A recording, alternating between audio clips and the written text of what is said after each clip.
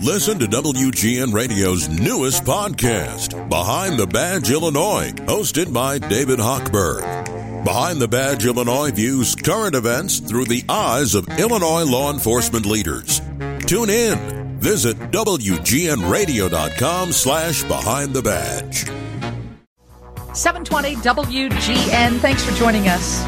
Karen Conti's our legal eagle partner at Conti and Dolan, and always willing to jump on with us and answer some of our legal questions. Of course, Robert Crimo III, the suspect of the shooting of the Highland Park massacre on the 4th of July, is incarcerated. His dad was expected to go to trial today. And Karen, were you surprised that he took a guilty plea right before they were getting ready? Not really. You know, this happens all the time. The pressure is on. You're going to trial. You could spend time in jail. You could get a felony. And the parties come to the table and they try to work something out. And, you know, it's pretty clear the prosecutor here wanted to make a statement to the public that if you're going to sponsor your kid, you know, in a gun situation, you better make sure that that child is not mentally ill and does not have problems. And I think it was a good message. And by getting that guilty plea, he avoids the trial, they avoid an appeal, and he can make a statement that beware, parents, and make sure your kids are okay. So did he know when the plea was entered that he'd be incarcerated for 60 days? Usually the deal is made with all of the elements of the arrangement, and the judge can or cannot, doesn't have to accept it. In this case, looks like the judge did. So he's going to do 60 days in jail. He'll plead guilty to 7 misdemeanors rather than felonies. He'll do 100 hours of community service and 2 years of probation. He also has to turn over his FOID card and agree not to sponsor any minors for guns in the future. So it's a pretty significant plea bargain. What does it mean? And so will he be incarcerated in the exact same jail where his son is being held? That remains to be seen. I'm not sure exactly how that's going to work, and I don't even know that has been determined. Usually at that point, the judge makes a determination as to where he would serve his time. The Department of Corrections would also weigh in. Is 60 days an appropriate sentence for something like this? Well, you know, it just seems like it's not enough because all of the things that, you know, the suspect just really had all of the shooter signs, right? He was suicidal.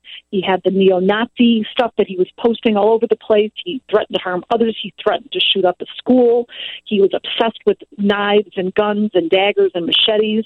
I mean, he had all the warning signs, and yet the father still signed on for that gun. It's inconceivable, and it makes me angry, and 60 days hardly seems like enough. But again, when he bought him the gun, when he signed for the gun, you know, that was when he was 19. When he did the shooting, he was 21. So conceivably, he could have gotten that gun on his own to shoot up the parade if that was really what his intention was. Karen, does this impact, I mean, when this case was first brought, it looked as if it could be a sort of a precedent setter, I guess. And given that there's now a plea agreement rather than a trial, does that impact or change that at all? It doesn't set the precedent that would have been set had the case gone to trial. There would have been a win, and then there would have been an upholding on appeal. So case precedent is really when there's an appeal and the appellate court says the judge did the right thing. Then it can be used in the future. I don't know. I mean, reckless conduct, that was the crime that this guy was charged with. And reckless conduct, according to Illinois law, is an act that you do that endangers people or causes them great bodily harm.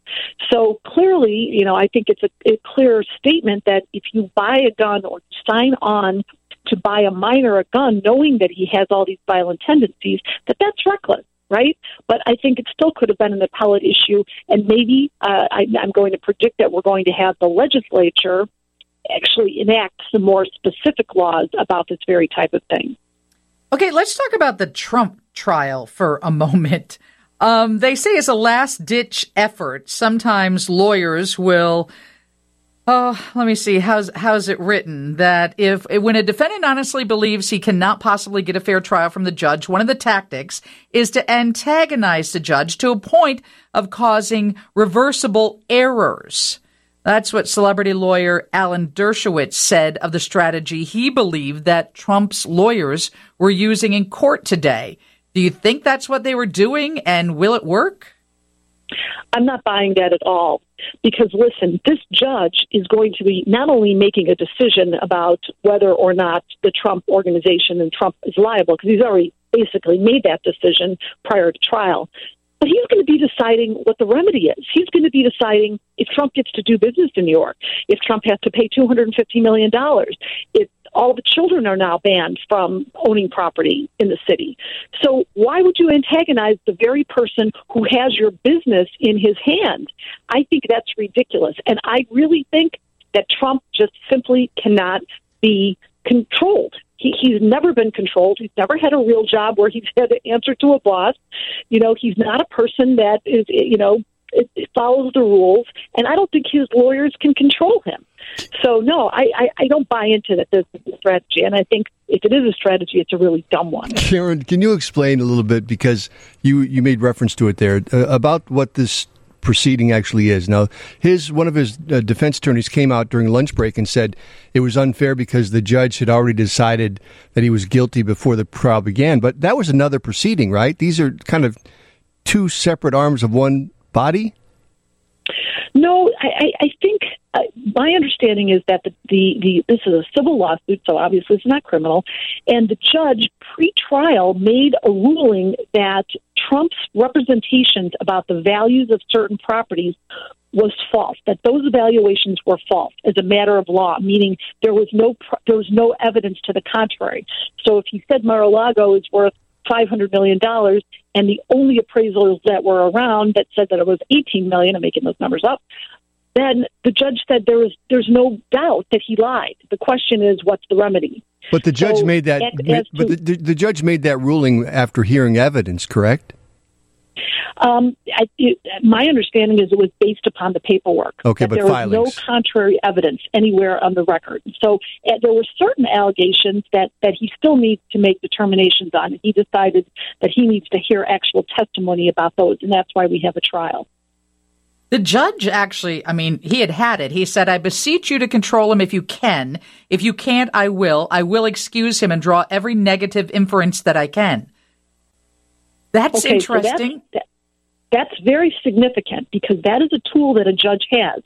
If a witness is not answering the question or is not following the rules of the court, the judge can, as one of the last resorts, say that, Mr. Trump, if you're not answering the question, I get to presume that whatever the answer is a negative one to you.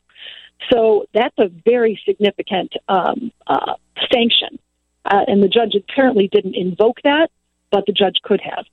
And he could order Trump to be put into a jail cell for the night, but obviously that would be a huge win for Trump, and I almost feel like that's what he's pushing for. It almost felt like that, but that would get him some traction in the court of public opinion. Yeah, absolutely. What else can you say about what's happening, and what happens if he continues to have outbursts? Well, it looks to me like the last thing I saw online was that he's off the stand, so he's done for now. Okay. I don't think he did his case any good. I think it's going to be interesting to watch Ivanka testify, because she seems to be a little bit more independent than the rest of the family, and I don't think she's going to want to throw herself under the bus here. And again, remember, when all these people are testifying, this is not a criminal trial, but if they say something that's false, that's perjury. And you don't think that the state's attorney in New York would love to prosecute the Trumps again for perjury? I mean, it's just very, very perilous here. Karen, I just have so many questions here, and I know we're out of time, but was he compelled to testify? Could he have not testified? He could have taken the fifth, but he would have been compelled to get up on the stand. And I think, in my view, he should have taken the fifth. Karen Conti and Dolan, thank you for joining us. You're welcome. Take care.